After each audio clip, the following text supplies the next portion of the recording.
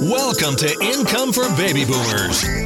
If you want to learn about exciting new businesses each week from other boomers who speak your language and have started a unique and profitable business from home, you have come to the right place. For those who would like to try some of these low investment opportunities, stay tuned. We'll help you get started in your own profitable adventure. Now with your host and entrepreneur, Ken Queen. Ladies and gentlemen, I'd like to introduce you to Jim Beach, co-author of School for Startups. He's been in Entrepreneur Magazine, a best-selling author. And welcome, Jim. How you doing? Thank you so much for having me. I greatly appreciate it. Super. And Jim, just looking over all the things you've done, you're so ideal for baby boomers who are losing their jobs, or maybe they're retired, but they can't stand sitting at home any longer. And you were ideal for us because I always say that if you can't start a business on a shoestring, then don't start it. And I think that you probably go along with that. Minimal investments is the way to go, and then once it's working, then throw money at it. I couldn't agree more, Ken. I 100% believe in starting small and bootstrapping and proving the model works before you spend a lot of money. So I agree with you 100%. Super. Just to give us a bit of background, give us a bit more background about yourself for those that don't know you, Jim. I know a lot of people do, but go ahead and just tell us a bit about yourself. Sure. I started my first company when I was 25 years old. It was in the children's technology education space. And with no capital infusion, I grew that company to about $12 million a year in revenue with 600 permanent and temporary employees with 89 locations in the United States. Nice. And I sold that business in 2001 and started teaching. I became a professor with a small P at Georgia State University. That means, a professor without a PhD, one of the people who actually do all of the work. And I was teaching, and my students were saying, this entrepreneurship stuff is really hard. And I was like, no, it's really easy. And they were like, no, Jim, it's really hard. And I was like, no, it's easy. I bet you that I can start a business this semester, make it 100% cash flow positive, repay all my startup capital before the end of the semester, and you get to choose the country and the industry that I will start the business in. So I made a bet with my class. They probably picked a real easy country for you. Yeah, they picked Pakistan. This was right after 9/11. And so they thought Pakistan would be a fun country. And they also chose the furniture industry, which is a horrible industry. And so I had 3 months to build a profitable Pakistani furniture company. And I won the bet. I was able to do that.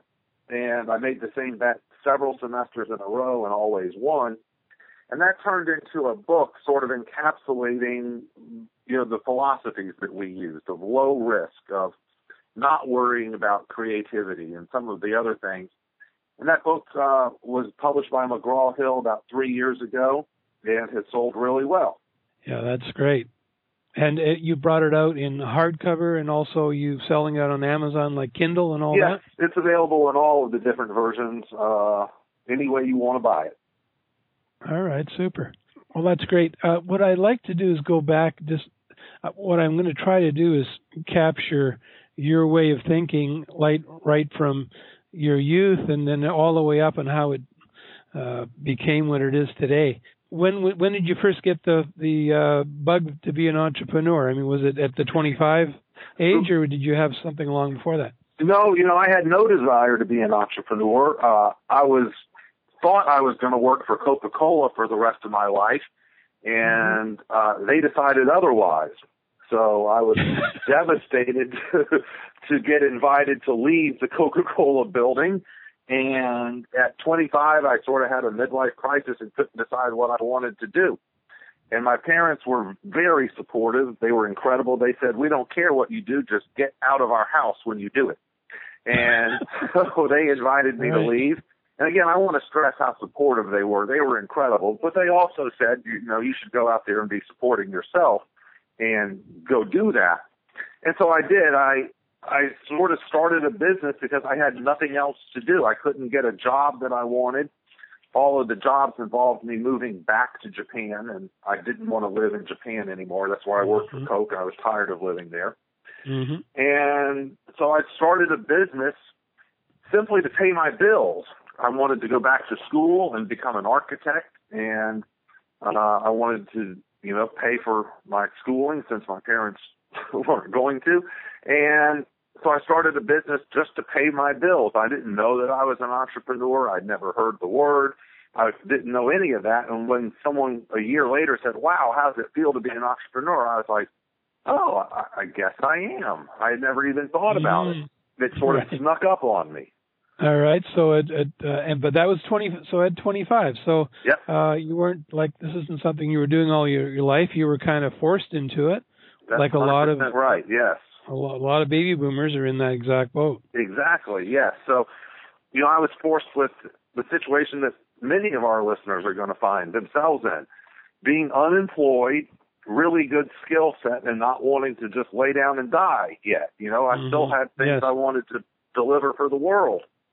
And so I had no choice but to really start a business, and that's what I did. Started a business just to pay the bills. It was forced entrepreneurship, not entrepreneurship by desire or opportunity, just opportunity purely by necessity. Necessity is the mother of invention, then. Well, it was the mother of paying the bills.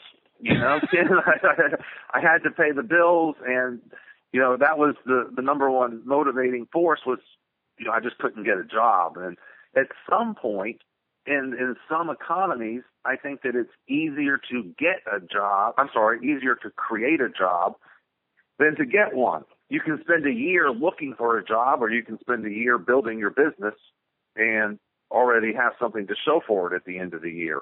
I think that sometimes God plays funny jokes on us. And one of the jokes that he might play on someone is to say, "I want you to be an entrepreneur. You just don't know it yet." So that's what happened to me, Ken. All right. So how did your wife take all that? What did she think of you? Well, I was engaged at that time, and it was a big mistake. We ended up getting divorced because of entrepreneurship. She was the type of person that wanted a paycheck every other Friday, and that's 100% understandable. There's nothing strange about wanting a husband who's going to get paid. And our lifestyles just did not really add up together. It ended up being the situation where she was not ready for an entrepreneurial husband, and so the marriage did not work, unfortunately. I had to do better the second time, Ken, and find someone that's very entrepreneurial for my second one. Good. Yeah, so that worked out better. Because it's been tough on my wife. Like me being an entrepreneur for 45 years, I probably only worked 2 or 3 years of my lifetime for someone like an employee situation. It was always commission, or it's either I produced or I didn't get a paycheck, whatever I did. Exactly. My own business or whatever. So it can be hard on the women, yes. But you have to work through it. That's all. Right. Well, it's something you need to be honest about. And at that point, I didn't know that I wanted to be an entrepreneur. And so it really wasn't fair for my first wife. I entirely blame me, not her. I was the one who didn't go down the path that we had agreed upon. I get it. Well, that's great. I mean, when you can take responsibility for something, you can get it behind you. When you don't, it sits in front of you. Well, it was 100% my fault, Ken. I asked her to marry me. So I'm 100% to blame. But it worked out great. We had 2 wonderful children. I think one of them will be an entrepreneur. And she remarried and I remarried, and everyone moved on and with happier lives, I think. So one took after Dad and one took after Mom. I think so. I do think that's what will happen. All right. Who were your champions back there when you were 25? Who did you look up to? Who were you modeling yourself after, do you think? Oh, I don't know. That's a hard one. I certainly looked to my father for a lot of help and advice. He was also a business owner, and he was tremendous with support, especially when times got bad, when times did get bad, and we needed his support and help and love. But, I don't know that I ever had a role model per se, because again, I didn't even know what I was doing. I was just trying to keep my business afloat and didn't know that I was an entrepreneur, didn't know that I should go out and get money. You know, people ask me, where'd you get the money to start it? I was like, well, it was my money. Where else do you get money? I didn't know about angels. I didn't know about venture capitalists and people that would help you. So when I wanted to start the business, I had no money to start with but my own. So I used my credit cards, you know, the way so many entrepreneurs do, because I didn't know any better. You know, I never heard the word venture capital. I remember distinctly the first time I heard that word, I was like, wow, that's an interesting job. I wish I'd known about that 4 or 5 years ago. Could have gone and talked to those people. You know, I didn't even know they existed. So I was completely operating in the blind and just doing the thing that I needed to do to keep my business afloat today. If that meant paying some bills or going out and making money or doing some advertising, you know, that's the sort of thing that an entrepreneur worries about is, you know, the actual execution. And I didn't have much time to self-reflect, and maybe that was good, maybe that was bad, but I certainly didn't do it for years. Well, you were successful right out of the first try, it sounds like, so whatever you did worked. Yeah, it did work. You know, it wasn't without pain, and it certainly had its moments where things were not going well, but it did work out very well, yes.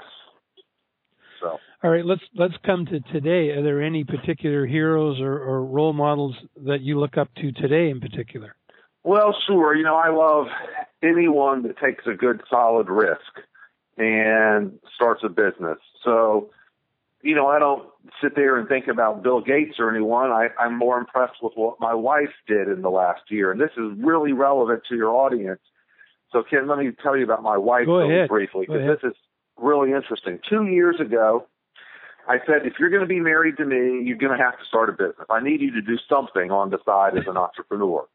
And, you know, because she wasn't doing anything at all at that time. She had a full-time job, a baby in the house, cooked dinner for me every night. She was hardly doing anything, Ken. And so I said to her, honey, you need to do more. And she started a business the day after Christmas 2 years ago, so it's 26 months old now. The business she started was incredibly non-sexy. If I tell you what it is, and I will in a minute, you're going to go, oh, that's not interesting. There's nothing sexy about that.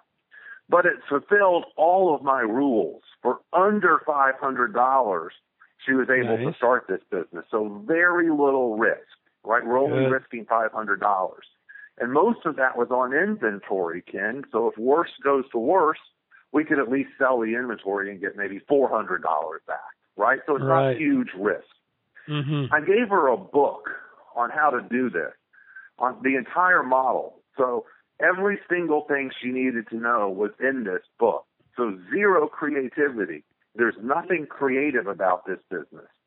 And the third thing about this business was there's zero passion. We don't love this business. We love the money that it makes, but it's not something that we define ourselves by. It's not something that we enjoy doing. We do it and we make money, but we love the money more than the business. So this idea that you have to be passionate about your business, it doesn't make any sense to me. I'm passionate about my lifestyle, not a purse that I may sell. You know, I don't understand. Whatever it is, even if it's architecture, my number one love, I'm still not passionate about that. I'd still rather be on vacation with my family, right? You know? So we use these three rules, that we're not going to risk a lot, we're not going to care about creativity, and we're not going to be passionate about the business. And she still has her full-time job. She still works every day. She still takes care of our baby. We have a 4-year-old, and she's pregnant again. And she still cooks dinner every night, Ken. But she has enough you got time. a real good one. Oh, I got a great one. But listen, it gets even better. In the first year of business, only risking $500, she made $68,000 profit in the first year, while still working full time, while taking care of our baby and cooking dinner every night. $68,000 off of a $500 investment in 1 year. Now that may sound like BS to a lot of people, but you know, I can show you the checks and I can tell you how to do it too. I can tell you the book to go and buy. that would be fantastic for a baby boomer who's maybe 55 years old and doesn't have a real good chance of getting another good job. You know, you left a $100,000 a year job and now you're getting offered $50,000 a year jobs, right? In those circumstances, becoming an entrepreneur is perhaps the least risky path, right? Right now, my wife has a job. She could get fired. She also has hundreds and hundreds and hundreds of customers. For her to lose hundreds and hundreds of customers would be very, very hard. For her to get fired by a big company would be easy. It happens all the time. You know, big companies right size, downsize, offshore, near shore, frequently Close up. Yeah, close up. And good employees lose their job for absolutely nothing that they've done wrong. That's pretty risky where I stand. But now she has hundreds of other income streams too, hundreds of other customers, and therefore her risk is reduced. I just think it's a wonderful formula. Well, we're drooling for the name of this book. Well, you know, when I tell you the business, and I'll tell you everything you need to know, you don't even need to read the book. You're going to go, oh, that's not very sexy. But I want to remind you that she made $68,000 profit in year one. That's incredibly sexy where I come from, Ken. So anyway, the author's name is Skip McGrath, M-C McGrath, G-R-A-T-H, M-C-G-R-A-T-H. And you can go to skipmcgrath.com. He sells books on how to run an Amazon business. And that's what my wife does. She simply buys things at wholesale, in bulk, and then sells it at retail on Amazon. Amazon does the fulfillment for her. Amazon does the marketing for her. And every 2 weeks, they direct deposit money into her banking account. So the trick is, here's the thing you have to know. 70% of the items sold on Amazon are never owned by Amazon. My wife owns them. People like my wife own them. They buy stuff, send it to Amazon, Amazon sells it, and you make the money. And you as a consumer think that your new purchase came from Amazon because you went on Amazon.com to buy it. In fact, you're buying it from my wife. So if you buy Fiesta dinnerware that you see at Macy's or Bloomingdale's, if you buy it online, you're actually buying it from my wife. And it's the simplest little business ever. So there's two tricks. One is you need to be able to double your money on the wholesale price. So if I can buy it for $10, it needs to be selling on Amazon for $20. Rule number one, very simple. Rule number two, it needs to be selling more than a sales rank of 50,000. So if you go on Amazon and look at any particular product and you scroll down to about the middle, it will tell you the sales rank. 1 is good, 100 is good, 1,000 is less good. You know, so it's like golf. The lower the score, the better. You want a sales rank of number 1. Well, if the sales rank is under 50,000, so if it's 48,000, you will sell enough of that product to make it worthwhile doing. Those are the two rules. If you can double your money, and if the sales rank is less than $50,000, you're golden. All you need to find is someone who will sell you stuff in bulk. China or wherever. Or go to a trade show. Here's an amazing story, Ken.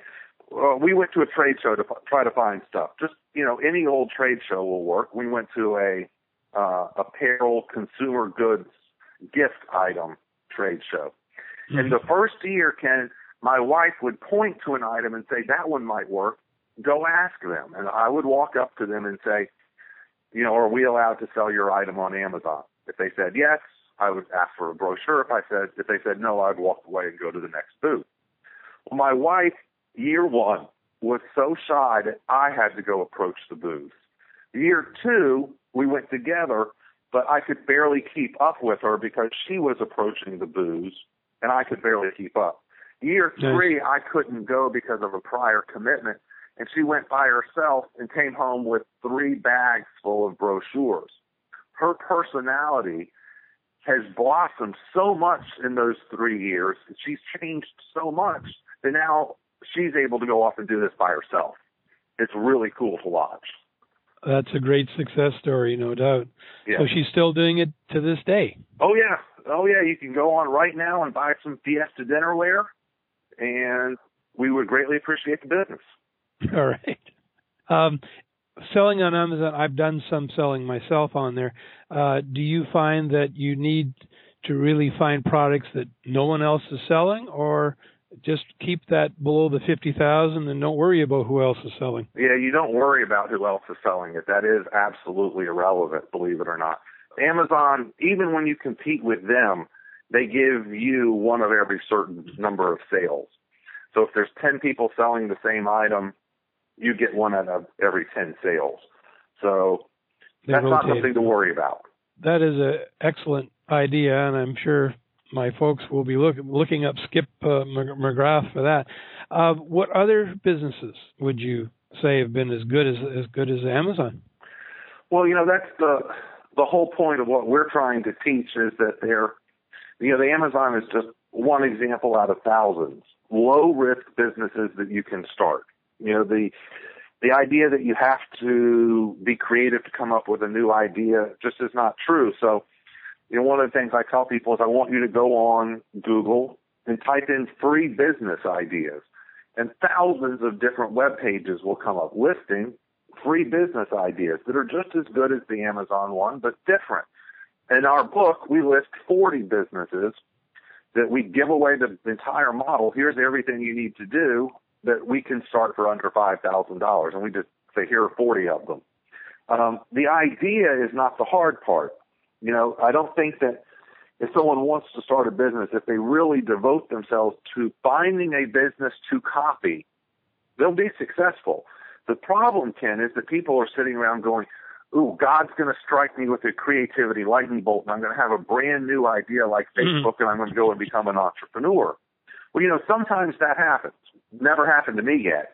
God hasn't hit me with a lightning bolt yet. And so when we don't have an idea, we have to go find one. And my advice then is just to copy someone. There's nothing wrong with starting another dry cleaner or another restaurant, or another hotel. You don't have to be new to be successful. All you have to do is be better and simply do something better than the other people. So I think there's a million ideas out there of cool businesses to get started. You just need to sort of change your view. Instead of waiting for God to strike you with an idea, why don't you go and find an idea?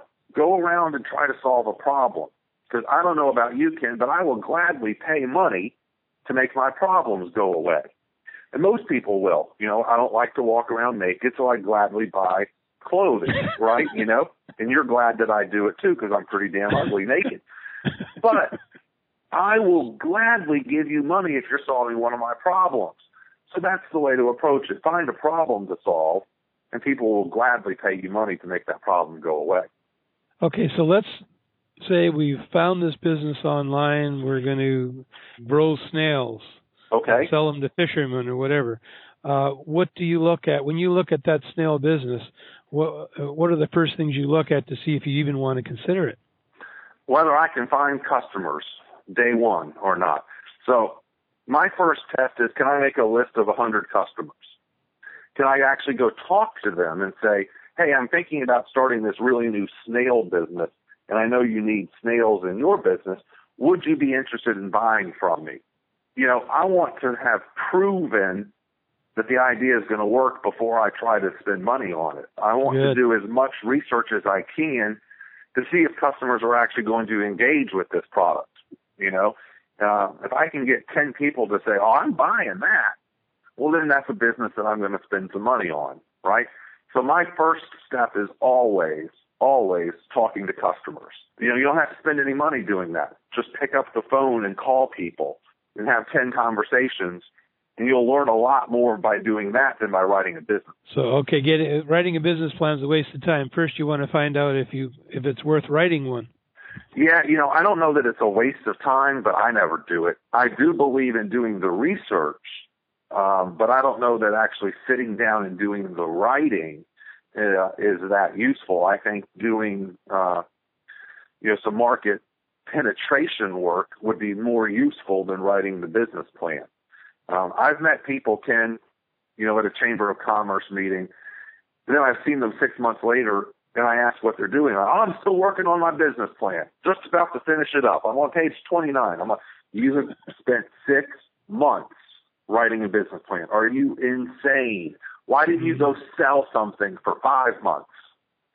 And right. So these people who spend, analysis paralysis, they're doing themselves a huge disservice. Because they might find out in the end it's not a good idea to start with. Yeah, there are a lot of businesses that are good ideas that no one's going to pay for. One of my favorite examples is a kid came to me and he had invented a technology that would read a web page to you. And I'm like, well, that's great. Who needs it? Who's going to pay for it? Wonderful. Mm-hmm. You can get a web page read to you. Okay, if you're blind, I can see paid for that. He's like, oh, no, this is for the mass consumers. I'm like, well, I'm a mass consumer. I'm not going to pay for it. So there are lots of solutions that don't necessarily entice people to give you money. That's not a solution. That's called a hobby. Okay, so you've tested this snail business and you haven't put a nickel in, just sweat equity at that point. That's right. So my first business, the children's technology business, I put an ad in the paper in Palo Alto, California. Our first location was at Stanford, so we put an ad in the paper in Palo Alto with an 800 number. It said, summer camp kids, Stanford, and the 800 number. The people would call. I didn't even answer the telephone because I didn't know the answer to their questions yet. I had a message that said, leave your voice message and we'll send you a brochure. I didn't bother to create the brochure until I knew 100 people wanted it. If only 5 people want the brochure, why create it? I waited until I had 100 names. And then I said, well, goodness, I better go build a brochure for these people. They've been waiting for a month now. And then I mailed it to them. But again, I already knew I had 100 customers before I had even bothered to build a brochure yet, thereby reducing my risk. So create the customers, then create the course. Yeah, or, anything. It doesn't necessarily have to be in intellectual property. You decide that you want to sell purses for a living. You find a purse supplier, you buy 1 or 2, and then you go to your girlfriends and boyfriends and say, would you buy this purse? Again, you've only spent $50 to buy 1 sample, but it allows you to do incredible research and find out whether people are really going to buy it or not. You might have all your friends go, nah, I just don't like it. It doesn't have a pocket for my cell phone, so I'm not going to buy that purse. And for $50, you've saved yourself $50,000. So, I think the rule applies for any product, whether it is a tangible product, a website, an app. No matter what it is, you have the ability to go to people and say, would you spend your money for this? Not your company's money, your money. Big difference. I'll spend your money all day long, Ken. Really, I will. I am very generous that way. I will come to your house and spend money for you for days on end. See how kind I am? Mm-hmm. When it comes to spending my money now, that's a totally different question, isn't it? I got you. That's good. One thing also I found interesting reading about a lot of businesses that often they started in one direction, but that was not where they ended up. Some side thing turned out to be the main deal. Yes. And what they thought was going to be the big deal was nothing. Yes, the famous pivot. Yeah, that's really trendy right now. I don't get it, to be honest. If you had done the work in the first place, whether your customers like the idea or not. So to me, the pivot means we really didn't know what we were doing at first, but we're still going to try again, and we're hoping that next time it'll be better. I got you. I'm not a fan of that. I kind of think that it's BS, to be honest. You don't think that's true? I was just thinking in terms of, like, let's say, okay, you're back to the snail business, and you find out that all the fishing shops would rather take your course on how to grow the snails themselves, for example. So you approach them to sell them some snails, but you find out, hey, if you can give them the course to do it, they'll buy that. So it was slightly a derivative of the original idea. Right. That's okay. That doesn't bother me, and that does happen all the time. We actually have a name for that. We call it the corridor principle. So when you're walking down the path of entrepreneurship, right, and imagine there's a very long hallway in front of you, and you're standing at the entrance to the hallway. On the left and on the right, there are doors that lead into various rooms. But from your angle, you cannot see into any of the rooms. You have to start walking down the hallway before you can see in the rooms to the right or the left. Exactly. The analogy is I have to be an entrepreneur who's actually doing something before these other opportunities are going to present themselves. So here's a great example. My wife, in her wonderful Amazon business, is now helping other women start that business too. Nice. So that's a tangential auxiliary income stream from her that only developed because she was walking down the pathway in the first place. All right. Then the other question along this line I have is, do you think that if we're especially the person that's written out the 40-page, what he's going to do and how he's going to do it, that over-planning and when he finally acts might become blinders to blind him to those auxiliary opportunities. And if it doesn't fit into the model he spent 2 years writing, he won't look at it. So maybe over-planning, that would be another weakness of over-planning? I 100% agree with that. Yes, I do see people who simply become so in love with their idea that when they're presented with, facts or evidence that's contrary, they just don't believe it. Certainly entrepreneurs can get so obsessed with their own thinking that they fail to listen to the advice that other people are giving them. I do see that a lot. Yes, you need to be very aware and cognizant that, your advice might not be the end all and that you might need to listen to someone else too. Those sort of things are very true. As far as automating a business, so that it can be, I guess you could call it a monthly paycheck without you having to put in those hours. In other words, rather than individual counseling, you created a course on counseling. Do you find that you try to get to that passive income stage as quickly as possible with your businesses? Sure. If that's natural for the business. A lot of businesses, that's just not a natural progression, and you should never get to that point. A business needs to be designed to be outsourced like that from the beginning. But a lot of businesses, that's just not going to work for. And you're sort of referring to the 4-Hour Work Week book by Tim Ferriss. Yes. I don't know that I believe that, and I don't know that there's that many people who could get away with that. The only entrepreneurs I know that have worked 4 hours a week and get away with it are the ones that used to work 400 hours a week and got really successful, and now they've retired a little bit, or they've gotten so good that their businesses are self-perpetuating. I don't know that that's a realistic thing for us beginners. I don't know that that's something we want to try for from day one. I just don't know that that's very realistic. It's pretty hard to do. I got you. And imagination, how do you feel that plays into the whole starting a business? I'm not a big concern with creativity. I don't, really get concerned with that when it becomes an entrepreneurial question. I am very concerned with innovation and doing things better than other people have done them. So the story I like to tell is, say I decide to open up a bookstore. Okay, everyone knows what a bookstore is. Are there things that I can do to make it sexier than the other people's bookstore? So if I put a cafe in the middle with delicious coffee, will that entice visitors in? If I name my parking lot sections, like this is the Shakespeare section and this is the Edgar Allan Poe section, will that make it any sexier? Well, it might. It makes it 0.1% sexier. Okay, well, let's do that. Everything that I can do in terms of coming up with innovative ways of making my business cooler, sexier, I love all of those. So I'm a big fan of innovation. I'm not a fan of creativity, though, and I think there's a huge difference. I worry about making things 1% better. That's called innovation. I don't worry about making 100% new stuff because I'm not good at that. Well, I am really good at making it 1% better and saying, we could save $4 if we didn't do this. Well, then that makes sense. Let's save $4.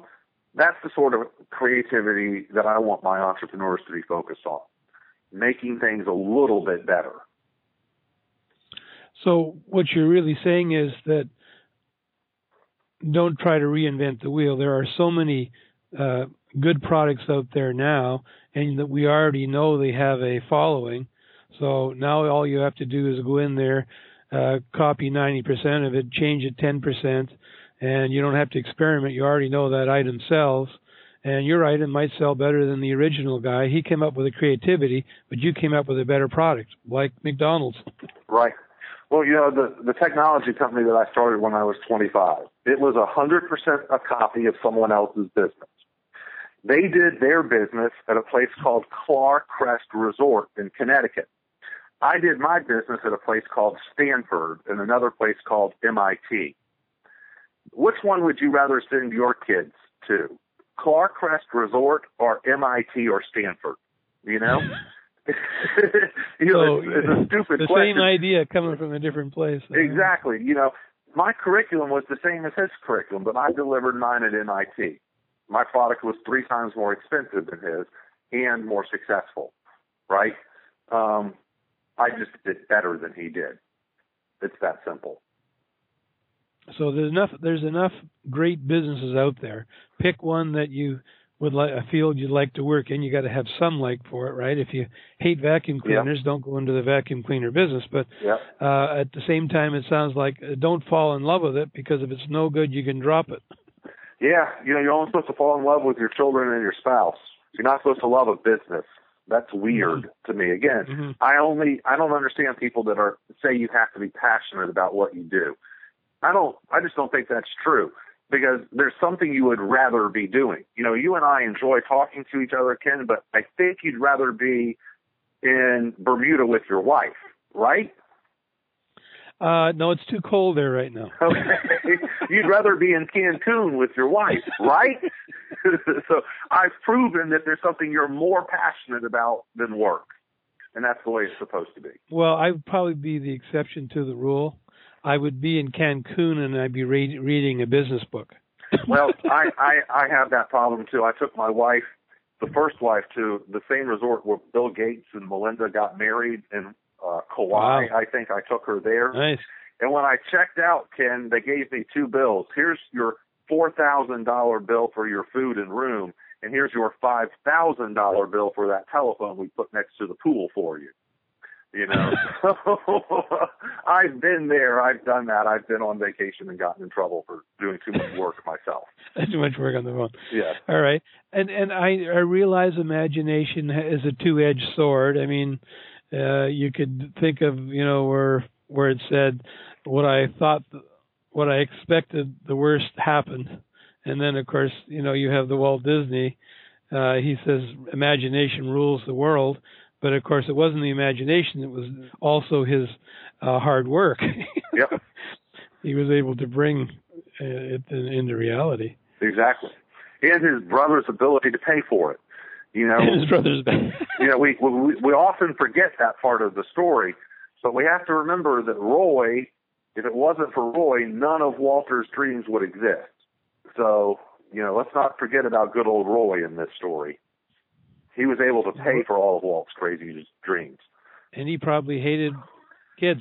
It is interesting. He was not a fan of what Walt was doing, and did not approve of a lot of Walt's decisions. And in the end, they were not the best of friends. I think they died fairly acrimoniously. And the children are not friends anymore, from what I understand. I think that it was a situation fighting over the fortune. Probably. Exactly. So, and that's a good lesson for all of us to learn. If you're going to be partners with someone, you actually need to be true partners. Walt and Roy were not a true partnership. Walt, steamrolled Roy all the time, and they weren't a good partnership. And I think that's, reflected 50 years later in their children fighting over each other. If you're going to have to, if you have a partner, boy, you need to trust that partner and be all in with that partner. It's more than a marriage. It's easy to get out of a marriage. It's really hard to get out of a co-founding situation. You best have, so that would be a good, if anyone's going to go into a partnership, you better have the outs figured out now so that one partner can buy out the other if things I agree. Yes. don't work out a year from now. That's right. Yep. But it's going to be pretty hard to work that agreement out then. Yes, everyone's it is. to say, Mm-hmm. wait a minute, you're not giving me enough for my half to get rid of me, and so That's right. That's right. All right. So, okay, if someone's thinking of a new business right now, what's the first step they should do? Talk to 10 random people and see if they would buy it. Just before you spend 1 cent, before you do any research, just go to 10 of your friends and say, I'm thinking about starting a new French restaurant here in town. Would you eat there? Just the basic market research. You do that long before you start the bank account, get the legal papers, the IRS, FEIN number. All of that comes after, hopefully, someone's giving you a check. The number one cool problem to have is to have a check for a company that doesn't exist yet. Mm-hmm. Because now you've zero risk. You have zero risk. Now you start the company, you go get the bank account, and you already have a check to put into the bank account. How cool is that? Not a check that you wrote, but a check that a customer wrote. That's a different type of check. That's someone else's money. And that's the second step then, because your first people are your friends. They may lie to you, but the one that writes the check isn't lying. That's true. That's right. Someone who writes a check, there's no way you can lie when you put your signature on a check. That is true. So that's the ultimate test, See if people will pony up for it. And if you can't get people to say yes, then you need to change your pitch. Okay, so now you come to the stage that, okay, you see people are going to do this. You got to get out there and produce this product. Do you like the idea of things like Kickstarter to do the funding? Sure. I love the crowdfunding.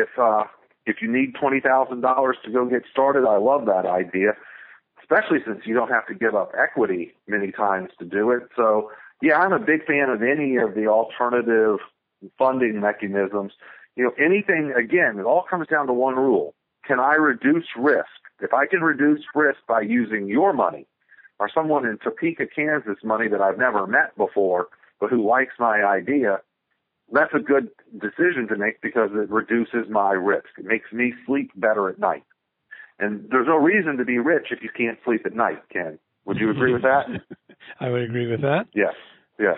I mean, Al Capone probably couldn't sleep well. That's right. And Michael Jackson needed a ton of drugs to sleep every night, and you see how it ended up killing him. So no matter how much money you have, you want to be able to sleep well. At least I do. I got you. Okay, so you've tested it. You're seeing that, hey, there's potential there. There are people that already agreed to put their charge card up to buy one of these gadgets for $99 as soon as it's ready. What would be the next step?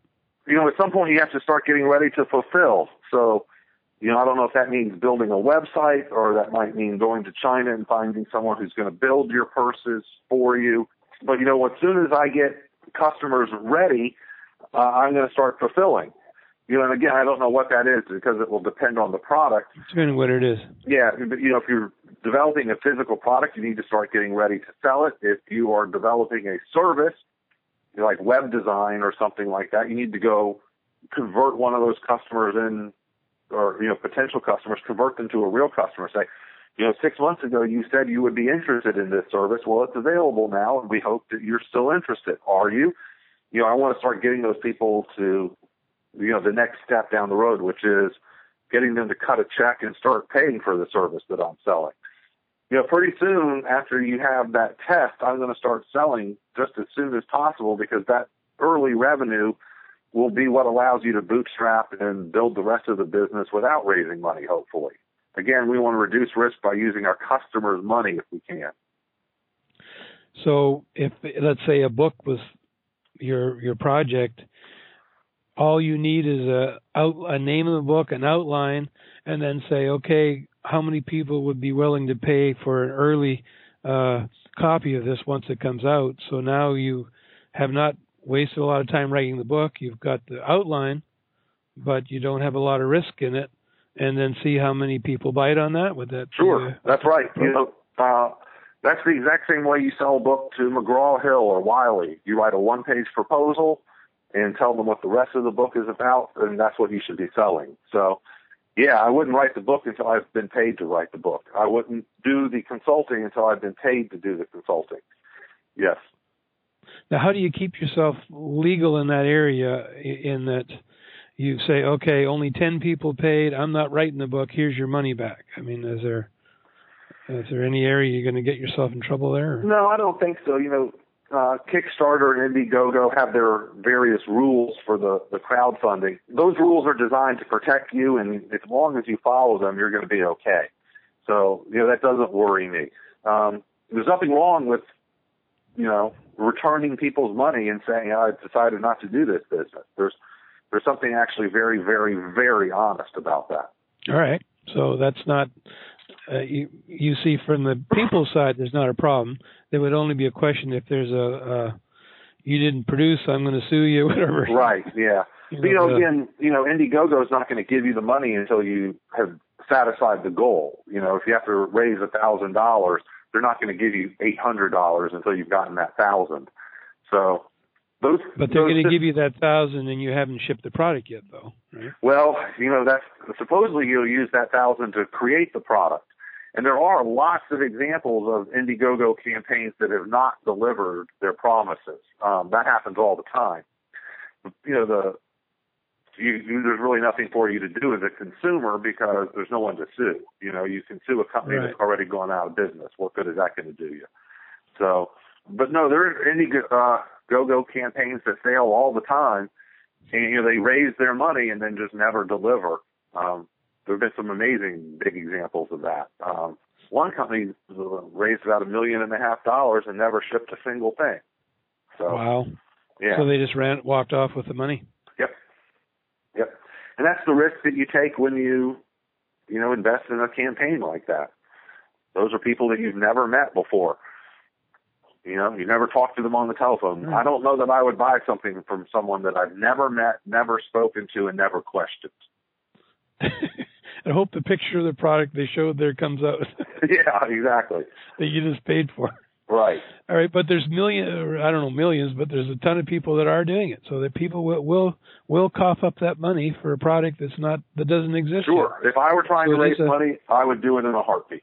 Definitely. And is it a fairly easy thing to accomplish, would you say, to go to Kickstarter and say, okay, I'm going to raise $20,000 for my whatever invention, and I think I've heard like 40% of the people reach their goal. Maybe they set low goals. I don't know. It depends on how big your network is. Just like anything else, you have to be able to find a way to direct thousands of people to the campaign.